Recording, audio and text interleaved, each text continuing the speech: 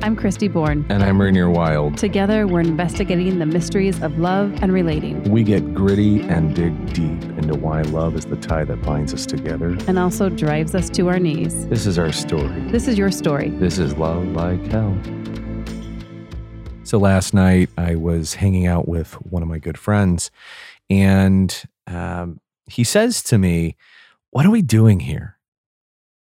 What are we doing here?" And it reminded me of a question. Do you know the question I'm thinking about? How we began all this? Is that what we're talking about? Yeah. That moment on the path. Yeah, you asked me what I needed to feel more married. And of course, we were talking about a wedding. We were talking about the ceremonial event that was going to happen. And that was a question you brought to my attention. Yeah. What do you need to feel more married? What are we doing here? What is marriage? What is this whole thing that we give a lot of our life to? You know, when I sit here and think about it, I'm, in my early 40s, I've spent well over half my life being married to two people. Yeah. And when you asked me that question, I was kind of shocked. I didn't really know what the answer was. Like, what do I need? Well, this is just something that we do. There wasn't a lot of conscious thought besides I wanted to be married to you, but why did I want to be married to you? Right. So whether it's this idea about why do I want to be married, or what is marriage? What's the goal of marriage? Isn't it amazing that we don't really have these conversations? We simply download this rather cultural, monolithic ideal and dedicate our entire lives to this reality, even when it doesn't work for us so often. Yeah, and all the information that we have in the helping field is about modern marriage, right? Like the conflicts, the issues couples face. It's about modern marriage. Why marriage, and where did it come from, and why are we ascribing to it? And I know for me, growing up in a very biblical Christian home, marriage was really the only option. And that's why when you asked, well, what do you need to feel more married? I'm not sure. Let me think about it. This is so funny. You talked about a biblical view of marriage, and I get a bit of a kick out of that in particular, because whenever anyone has said that to me, ever since I was a teenager, which is why I think I was just, so hated when I went to Christian schools, is because I knew enough to be dangerous. But anytime I heard someone say something like, what's a biblical view of marriage? I almost inevitably thought, which biblical view of marriage?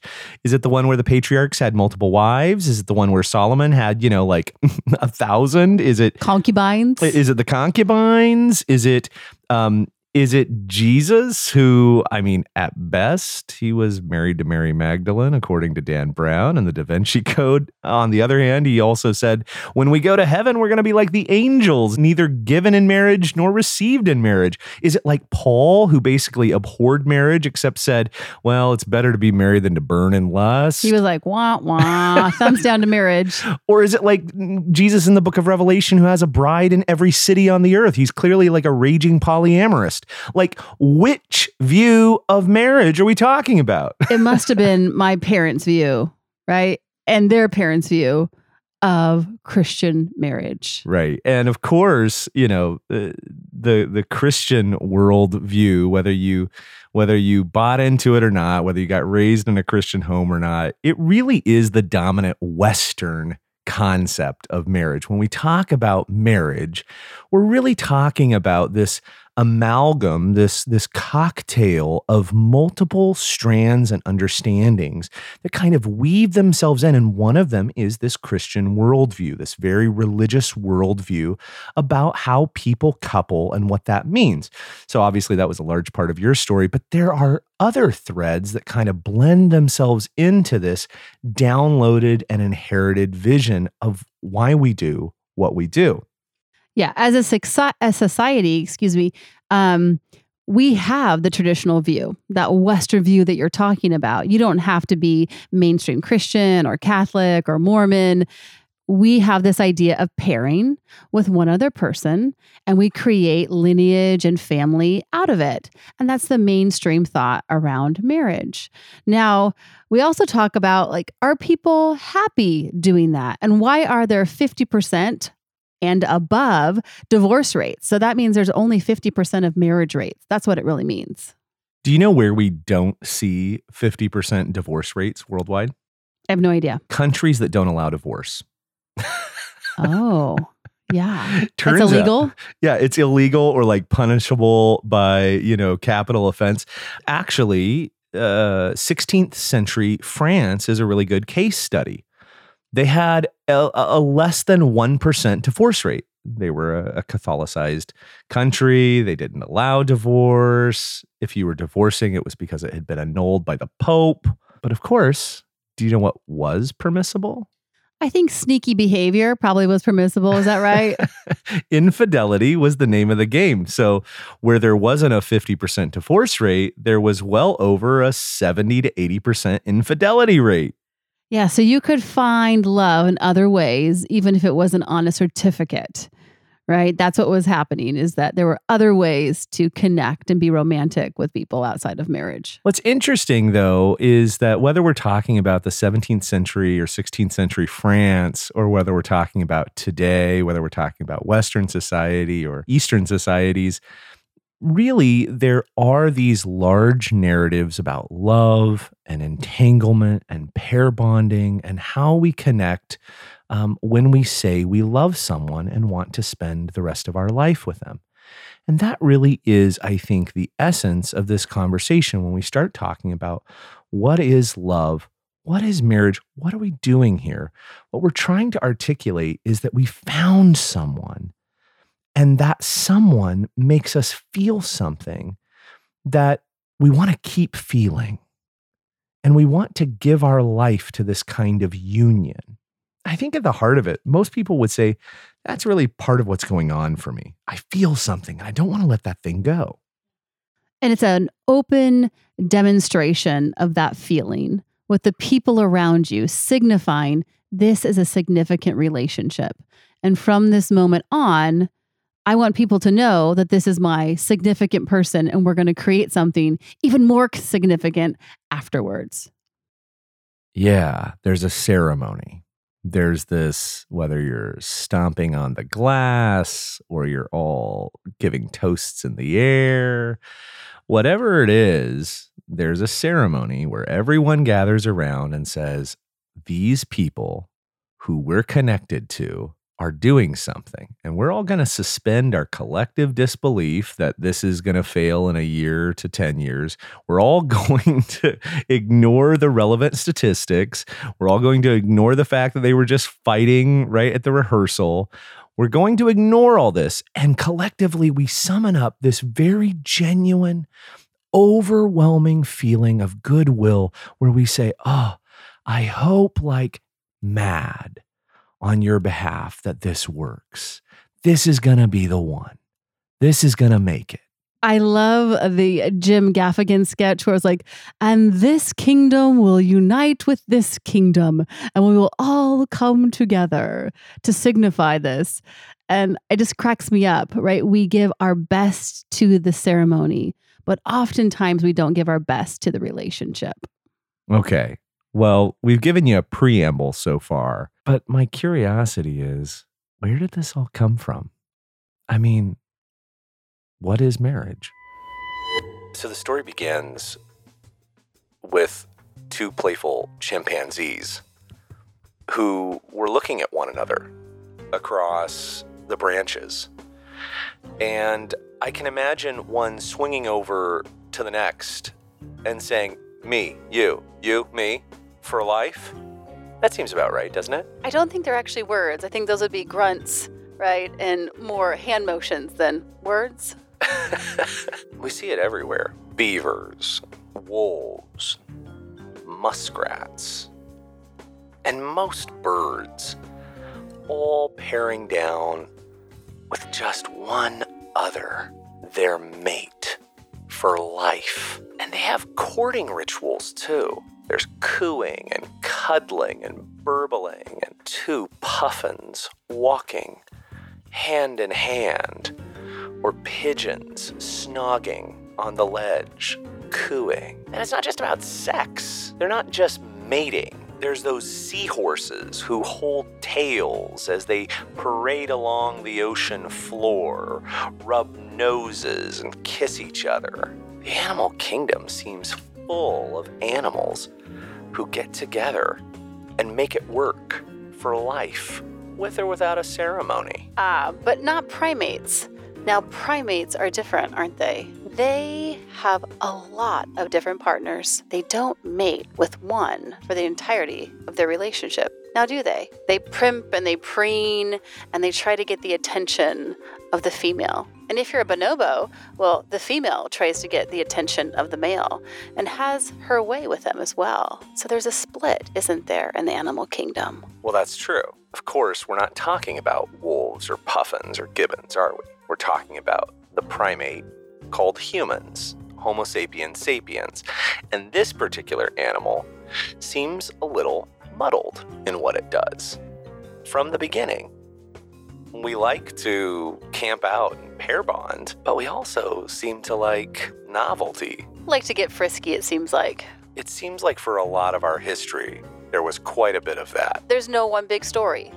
We're omnivorous. We like different things at different times and different places with different populations. Well, that's right. Anthropologists tell us that there were some ancient tribes that organized around pair bonding, where a couple set up shop in the forest, and that was their domain, and everybody knew it. And then there were some tribes that seemed like they were in a constant swingers party. They were just swapping right and left. It feels like the vast majority of human history, different populations made different decisions for the needs of the moment. Until civilization, which is really only about 8,000 years of human experience up to date. Just a fraction. Such a narrow window.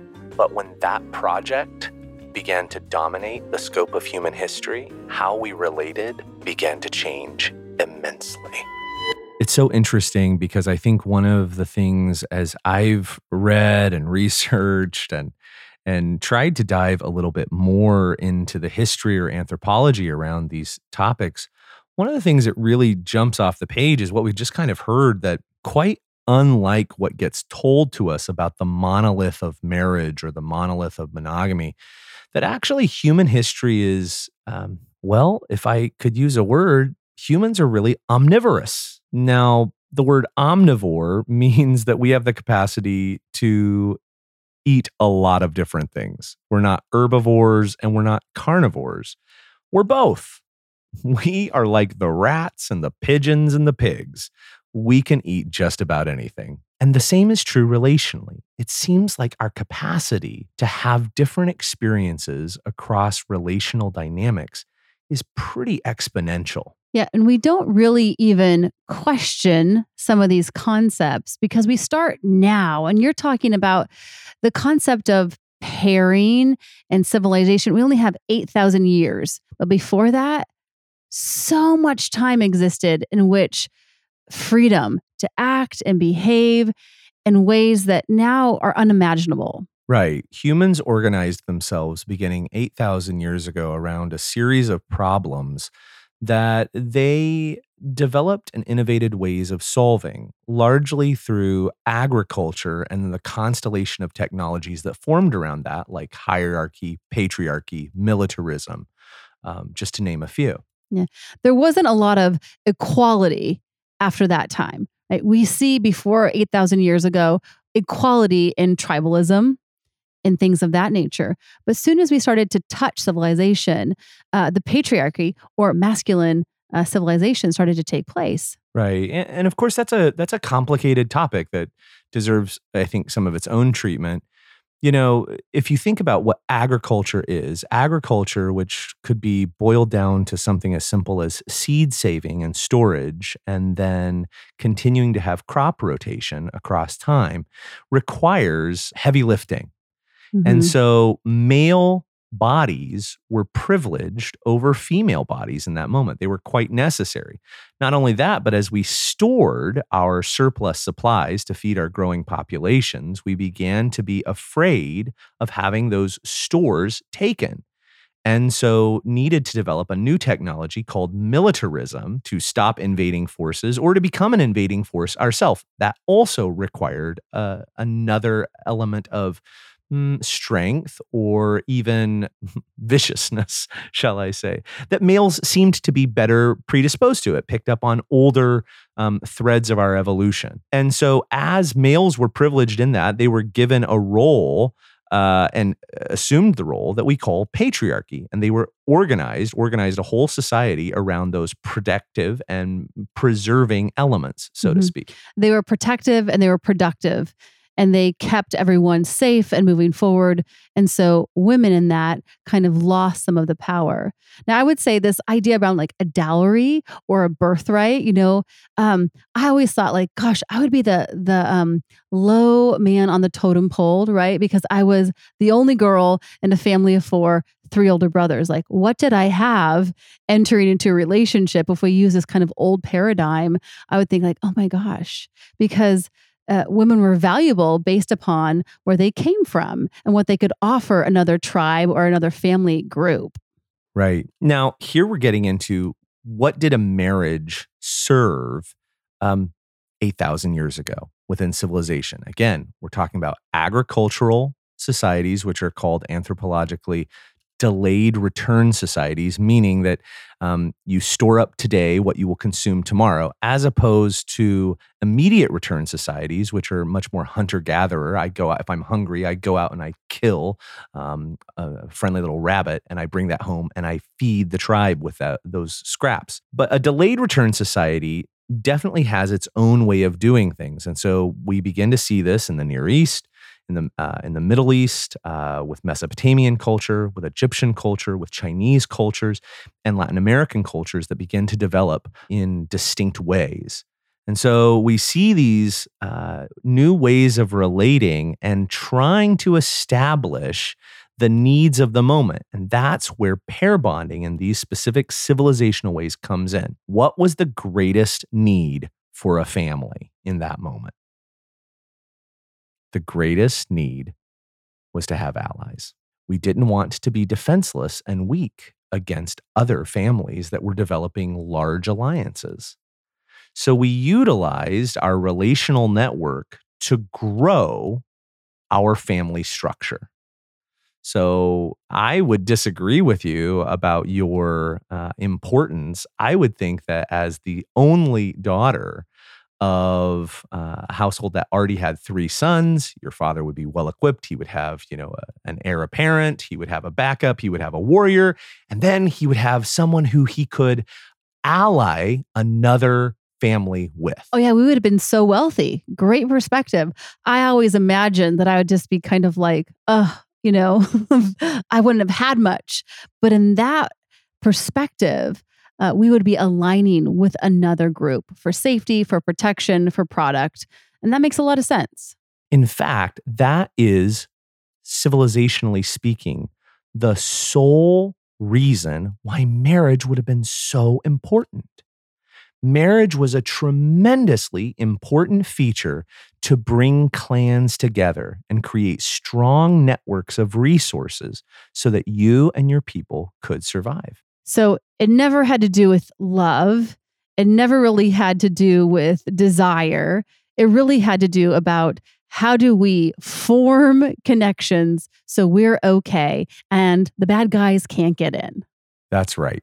It was a way of preserving your assets in the world.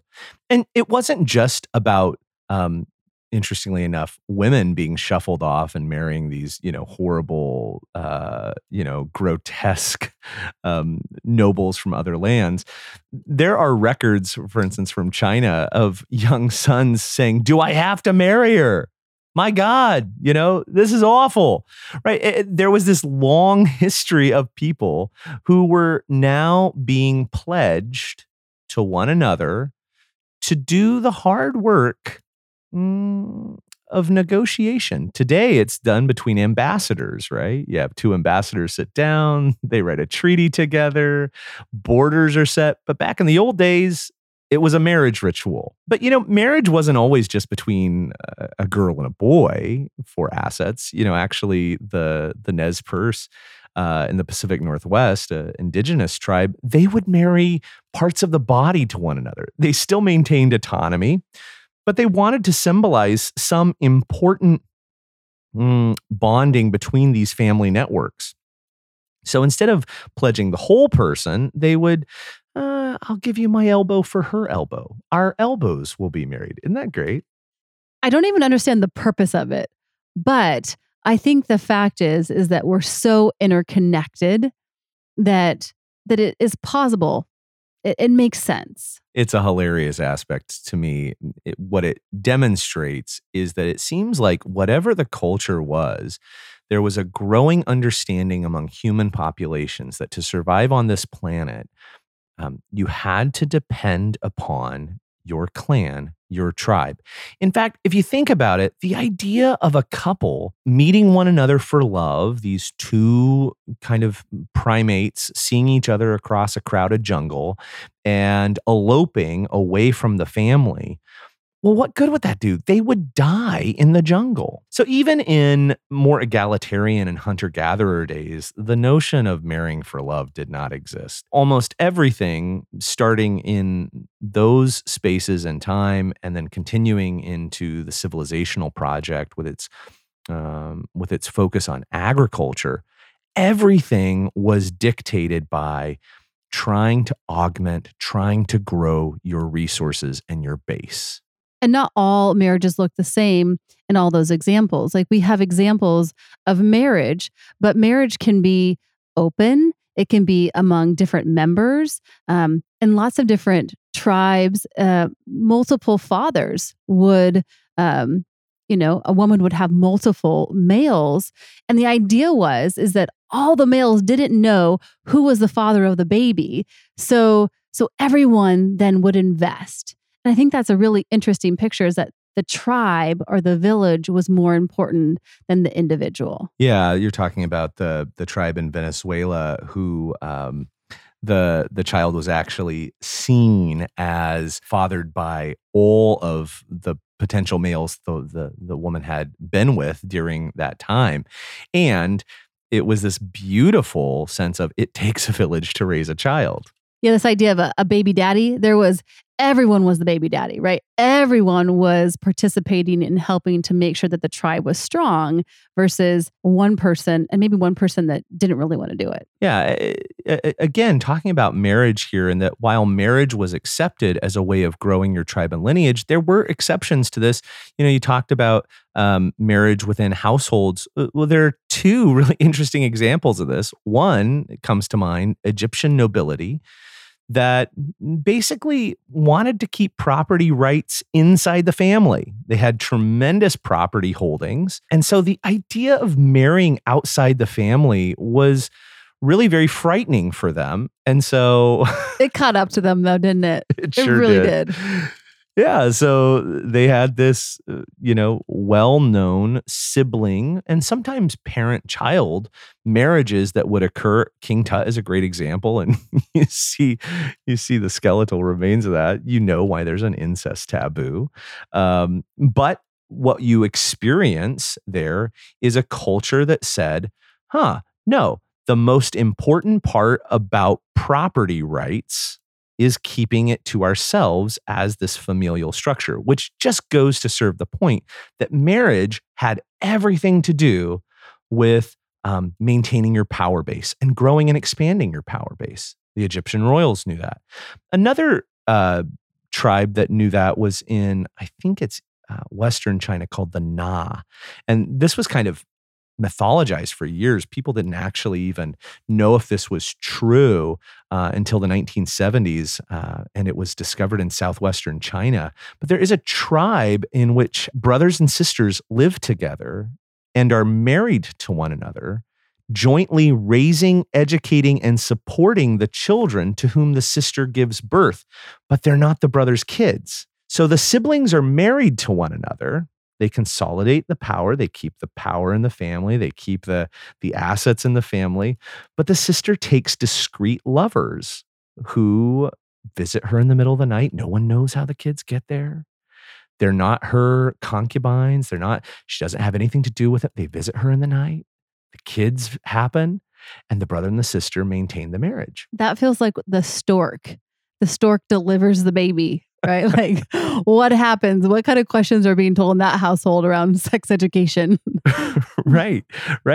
Well, and then you find, another culture, the Piriha, who the really great anthropologist and linguist Daniel Everett did so much work to bring forward. But he talks about the transient nature of monogamy within that. So again, marriage was a thing that happened. It was signified in very simple ways. And what it looked like was you shared your house with a person. Well, that was definitely a clash of cultures in which, the Piriha you're talking about was a civilization butted up against this tribal living, which no one had touched for thousands and thousands of years. And so they didn't have any reference of what outside marriage should look like. And they pair bonded, and they would do it for a certain amount of time. But if I decided that I liked that person over there more, I would just go out in the woods with them and I would have a good time, and I could decide if I wanted to stay with them or not. Yeah. And I love how they signified not staying. I just moved to their house.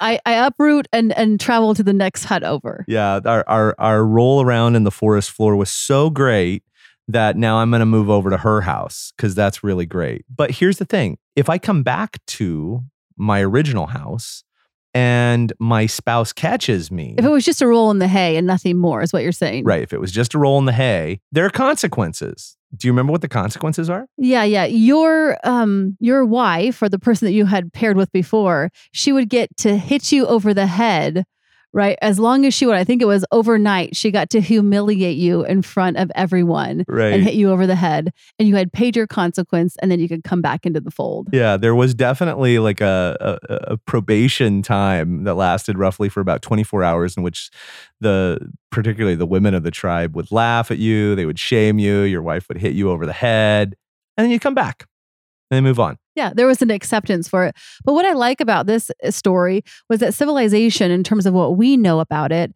monogamy or religious relationships and marriages, when they butted up against the Piriha, there was an idea that this was wrong or you shouldn't do this.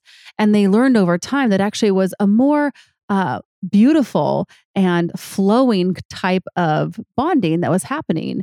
And in this situation, this scientist said, hey, I don't know if we're doing it right.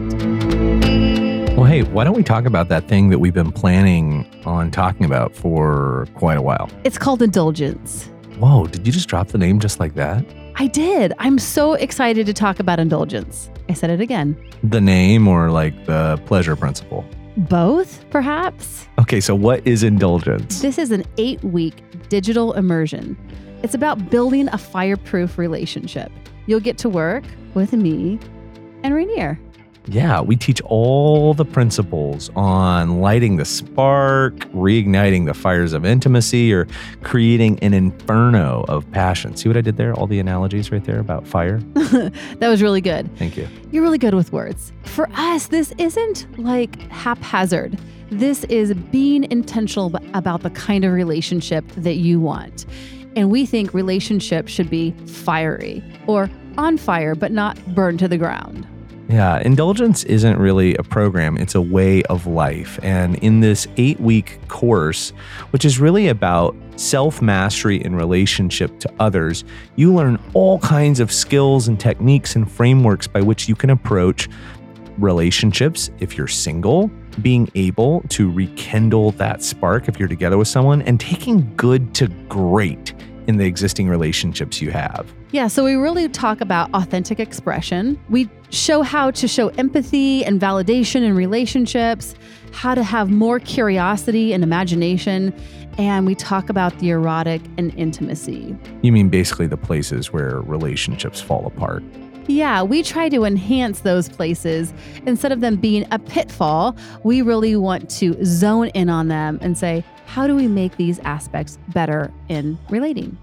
So this is an 8-week digital immersion. You get 8 incredible on-demand videos that have fantastic content. You also get 4 live questions and answers with us, as well as the opportunity for bonus one-on-one meeting directly with Christy and I. This is an exciting opportunity for people who long for great connection. You also get the community of peers who are talking about our experiences and expressing what's going on in relationship. This is a wisdom community also where we learn from the experiences of one another. And I couldn't be more excited to have that. There's nothing better than having people around you that want the same thing. People that are dedicated to not just having good relationships, but having great relationships and waking up to their connection in conscious ways. Relationships often fall asleep so easily.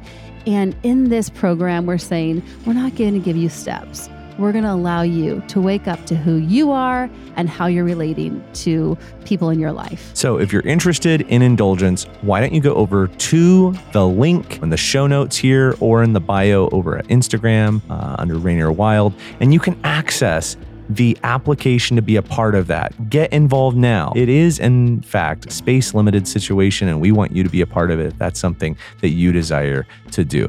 We really, really value this, and we want you to start now. This is going to be an amazing time starting at the end of July and going for 8 weeks. Let's get on fire here.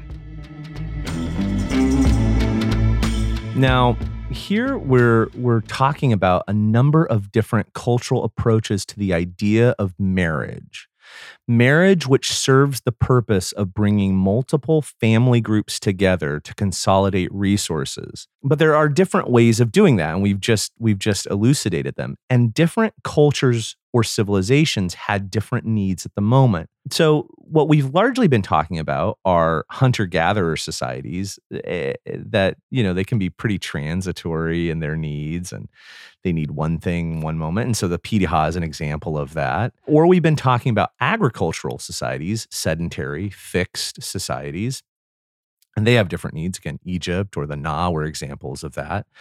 But we haven't talked about pastoralists.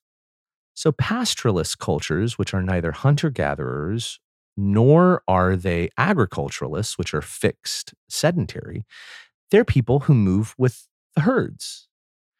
Now, pastoralists tended to have a different approach to marriage or coupling than the others. Do you know what pastoralists look like? I have no idea. So I'm on the edge of my seat. What did it look like? So pastoralists tended to believe and tended to attach an idea that the male, because they were very patriarchal cultures, because you had to shoo away the people who would take your herds, they tended to be most warlike, so they depended on the males quite a bit.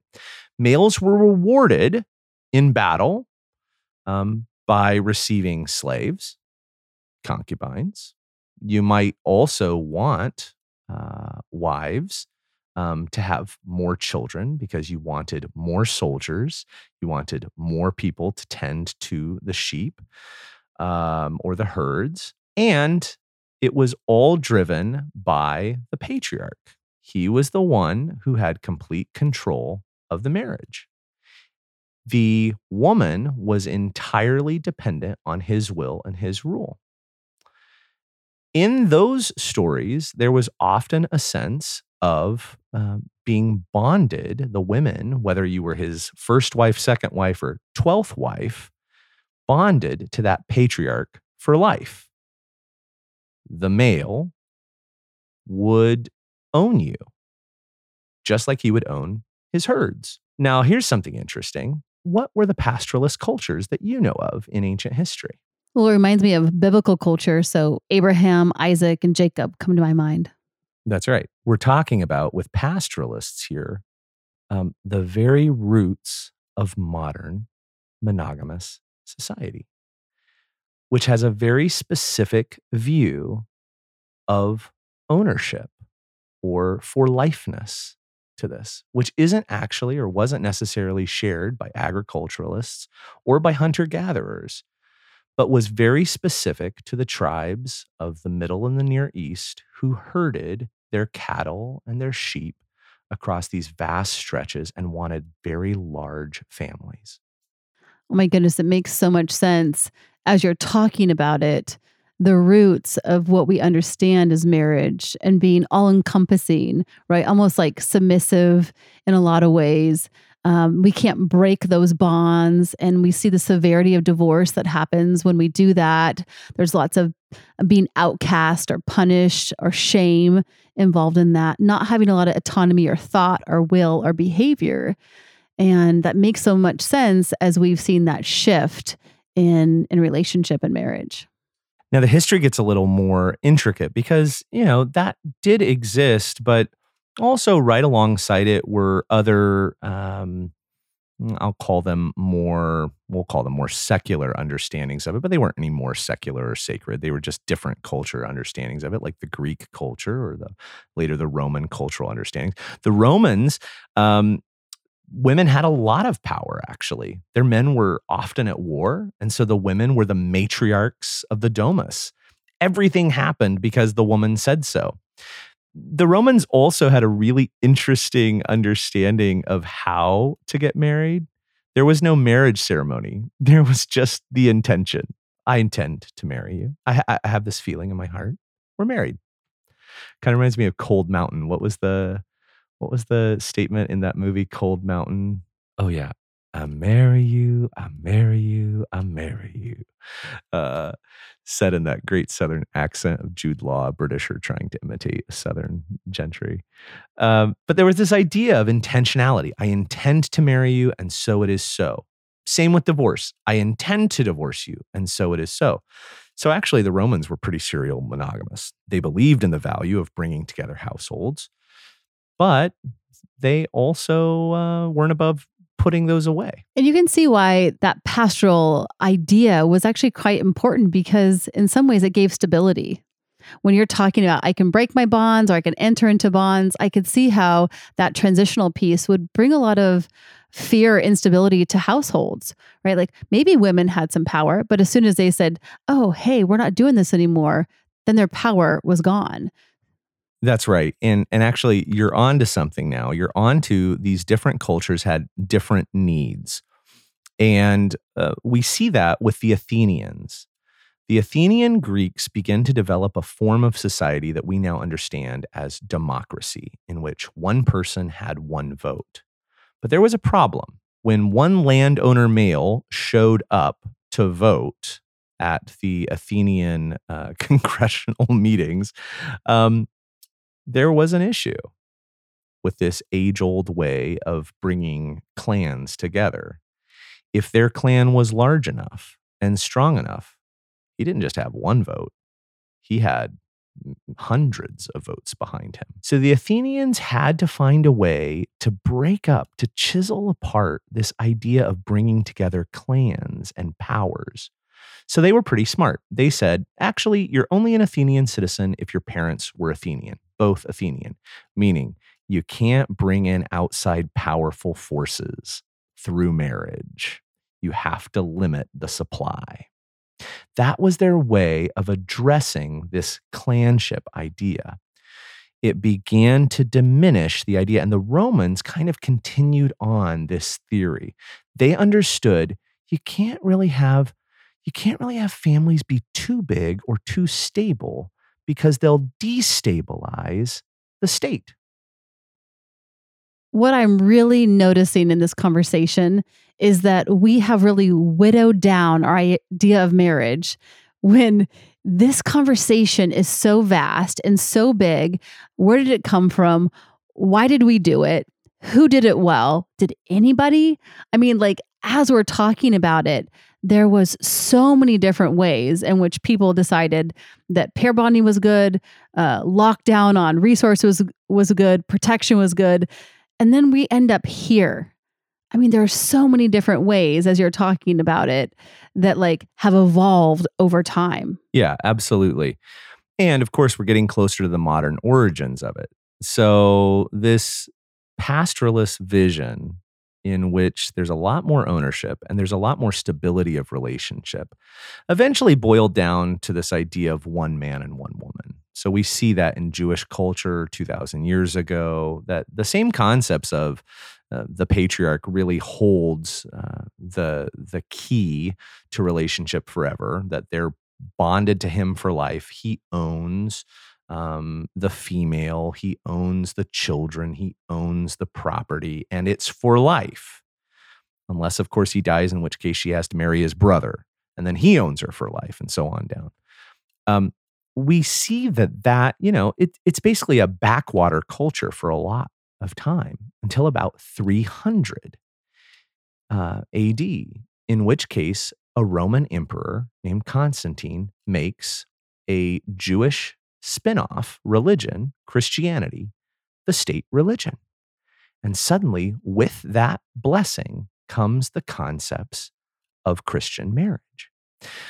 Now, I say comes the concepts, but for a lot of cultures, it didn't change much for a long time. And in fact, it would take about another 700 years or so before a German prince named Charles Magnus, or Charlemagne, who was the father of kind of Northern Germanic French culture, Charlemagne, he kind of came into an understanding where he was setting up his own empire. And he didn't like the fact that his Germanic princes were all raging polygamists. He didn't like the fact that they were making large families, making big families. And then they would divorce one person and they would marry someone else. Or they would find such and such princess and they would bring, and why wouldn't Charles like that? Why would Charlemagne be a little annoyed that these lords and nobles were getting married a lot? Any guesses? Well, I'm sure they're surpassing his ability to create family, and he's getting overshadowed by a lot of those things. And his values or morals don't really hold that. It actually had less to do with values or morals, because he was pretty amoral. He just wanted to keep his empire together. It had everything to do with the threat of their families. Yeah. And who wouldn't? He was seeing it happen before them, right? So Charlemagne made this really great edict. He said, actually, guys, this way of doing business is no good. All this divorce, it's horrible. And multiple spouses, awful. This will not do. What we should be doing is the Christian way, which is marrying one man, one woman for life. And then he enforced it with the princes. And then he didn't have to worry about their giant, large families, because it was just one man, one woman, and as few or many kids as that one man and one woman could produce, which was a whole heck of a lot less to compete with for the king. Okay, let me see if I'm understanding this. You're telling me that the modern vision we have of marriage, its origin is going way back to basically property, protection, taking care of kingdoms, prizing your fields and all the resources you had. It really had nothing to do with love, desire, any of that. Right. It didn't have much to do with love or romance. It didn't have much to do with choice. It had everything to do with power, with maintaining power, with expanding your power. So we have this period of time where before 8,000 years ago, in terms of the ways that we're behaving sexually, it was really expansive. There weren't a lot of rules. There weren't a lot of faux pas and things like that. We were pretty natural in our environment. Then comes civilization, in which we start to pair off and protect certain groups and to ally with one another. And from that becomes this idea of marriage. And so we have sex, we have marriage. Where does love and desire and romance come in? Yeah, well, this is also a cultural story, because the truth is that love has always kind of existed. Wherever there is stability and there is choice and there is egalitarianism, meaning two people who can both choose, there is love. So we see love in French courts in the Middle Ages. We see love in the samurai culture in Japan. We see love in Persian poetry. But all of those places represent an immense amount of privilege, an immense amount of stability, and an immense amount of egalitarian choice. This was quite simply not true for most people who existed most of the time.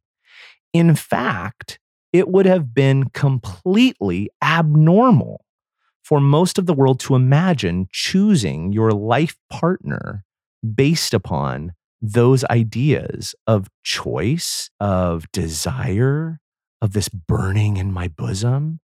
They would have not only found that perhaps frightening and disorienting, they even found it dangerous.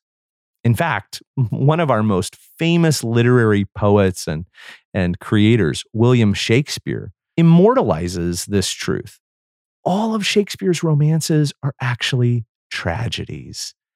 They're moral tales telling us the dangers of what happens when a boy and a girl fall in love and don't, in fact, do what their parents tell them to. So survival was the ultimate, and we did everything we could to survive.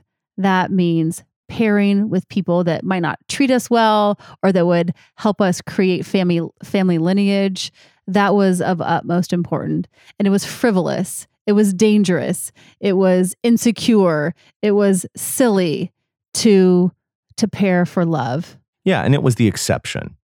It was the great exception, not only because there was cultural pressure not to do it, but quite simply, I think it would have been unimaginable. It's not just that you shouldn't do this. It's just that you don't do this. This isn't what that institution is about. It would be like going to the plumbing store and imagining that you could, drive a NASCAR race. Like the two just didn't mix. Love and marriage? That's weird. It makes me think of the story Fiddler on the Roof, where the father, Tevye, he's looking at his girls and every single one of them is choosing differently. One is choosing tradition. One is choosing love. One is choosing another religion. Another is choosing another political stance. And he's watching the world in front of him as he knows it being dismantled for all kinds of reasons that don't make sense to him, right? Because tradition and family and security were the utmost important. So when he saw someone do that and his family, like, you've got to be crazy. I can't even allow you to do that. Right. It was so strange, and it would have been threatening to these traditional cultures to see that and to witness that. But you know who it wasn't threatening to? Who? The powers that be. I don't want to be too conspiracy theorist here, but it doesn't take a great genius to see that the states, as they've existed since Charlemagne or since the Athenian vision of democracy, have understood the danger of bringing together large familial systems. Large familial systems, larger and larger networks attached by kinship, actually threaten the idea of representative government or power. This idea that a person isn't just themselves, one vote, but a person is much more than themselves. They're their whole clan. And if you piss off Joe, well, you've pissed off 3,000 people in Appalachia. It actually becomes very, very threatening to state systems to have this idea or this kinship model of marriage. Instead, what becomes much more palatable is this idea of one man, one woman falling in love for life. Are you saying it's about control now? Is that what you're trying to say within that? And that people that perhaps have money or wealth can rise above some of that control and choose what they want? There's no cabal who's issuing this edict and creating a set of plays for the playbook. And there's no one dictating this. No one person benefits from this. But our current contemporary modern culture, which begins in its current epoch, about 200 years ago, has been extraordinarily motivated to have this particular story of love plus marriage. It actually works out for the state and the powers that be to maintain that kind of, you used a word earlier, stability or control. In fact, this is why, like, our modern institutions give great incentive for you to be married. Like, think about it. Why does a government give a tax break to a married couple? Why? Because they love marriage, because it's so good. And like, it's just like, it's God's way. And so we just want to reward God's way because we're the US government and we believe in God's way. Do you think that's it? I have to say that I haven't really thought a lot about the government's interest in my marriage. Yeah, it's kind of a funny thing. Like, they're incentivizing a vision of relationship that looks like stability.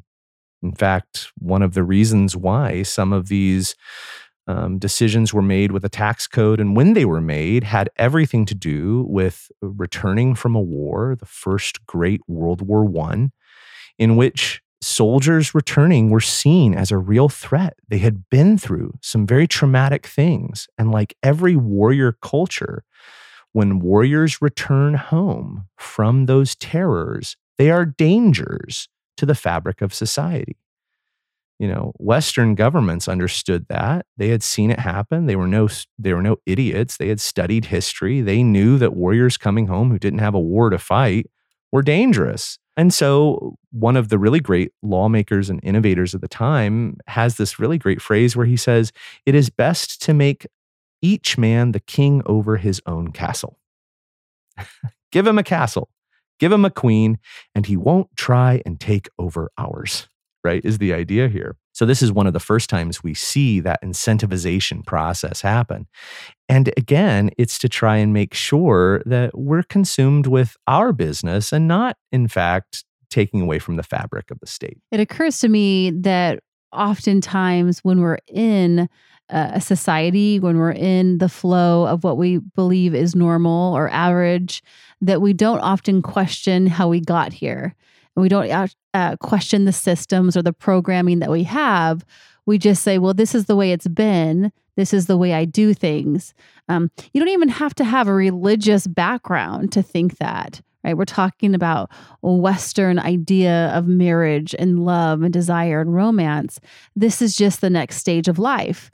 This is human growth and development, is that you will end up being paired to someone and marry and create a family. We don't think about, where did this come from? How did we get here? And do I believe it? Do I buy into it?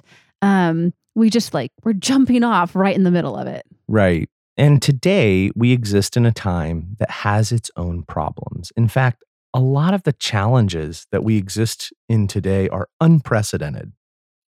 The solutions of the past are inadequate, and people are, in fact, beginning to determine new structures and new ways of being in order to address those problems, right? This just makes sense, right?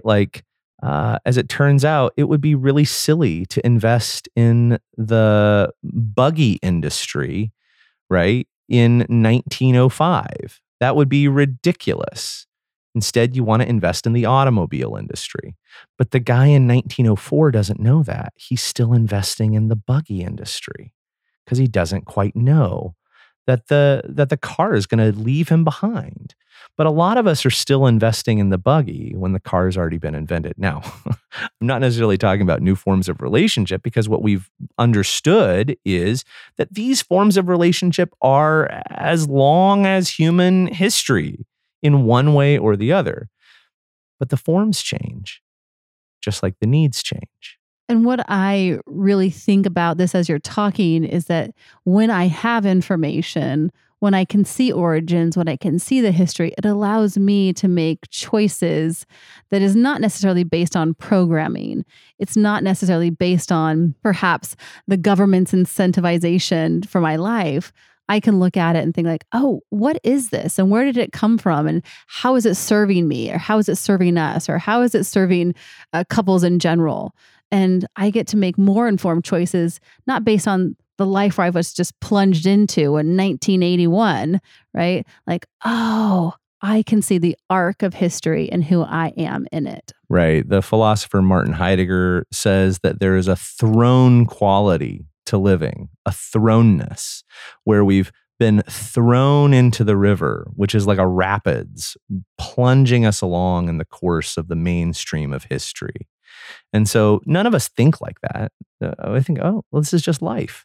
But we were thrown into it, right? Somebody threw a party and we showed up late. Like, we didn't make up these rules. We didn't invent these stories.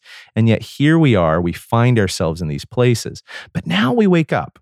We look at it, we go, huh, this is interesting. And even if that silly story that Rainier and Christy told is total bullshit, maybe I'm beginning to go, huh, well, what is the point of marriage?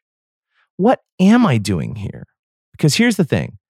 When I was 18 and I wanted to grow up, I knew one thing. I should get married, because that's what you do when you want to grow up. Thank you for listening to this episode of Love Like Hell. We appreciate your support so much. Listen, would you do us a small favor? If you love the show, will you leave a fabulous 5-star review? And don't forget to share this with all your friends. Okay. Well, until next week, I'm Rainier. And I'm Christy. Live like mad and love like hell. Love like hell. That was my signature line.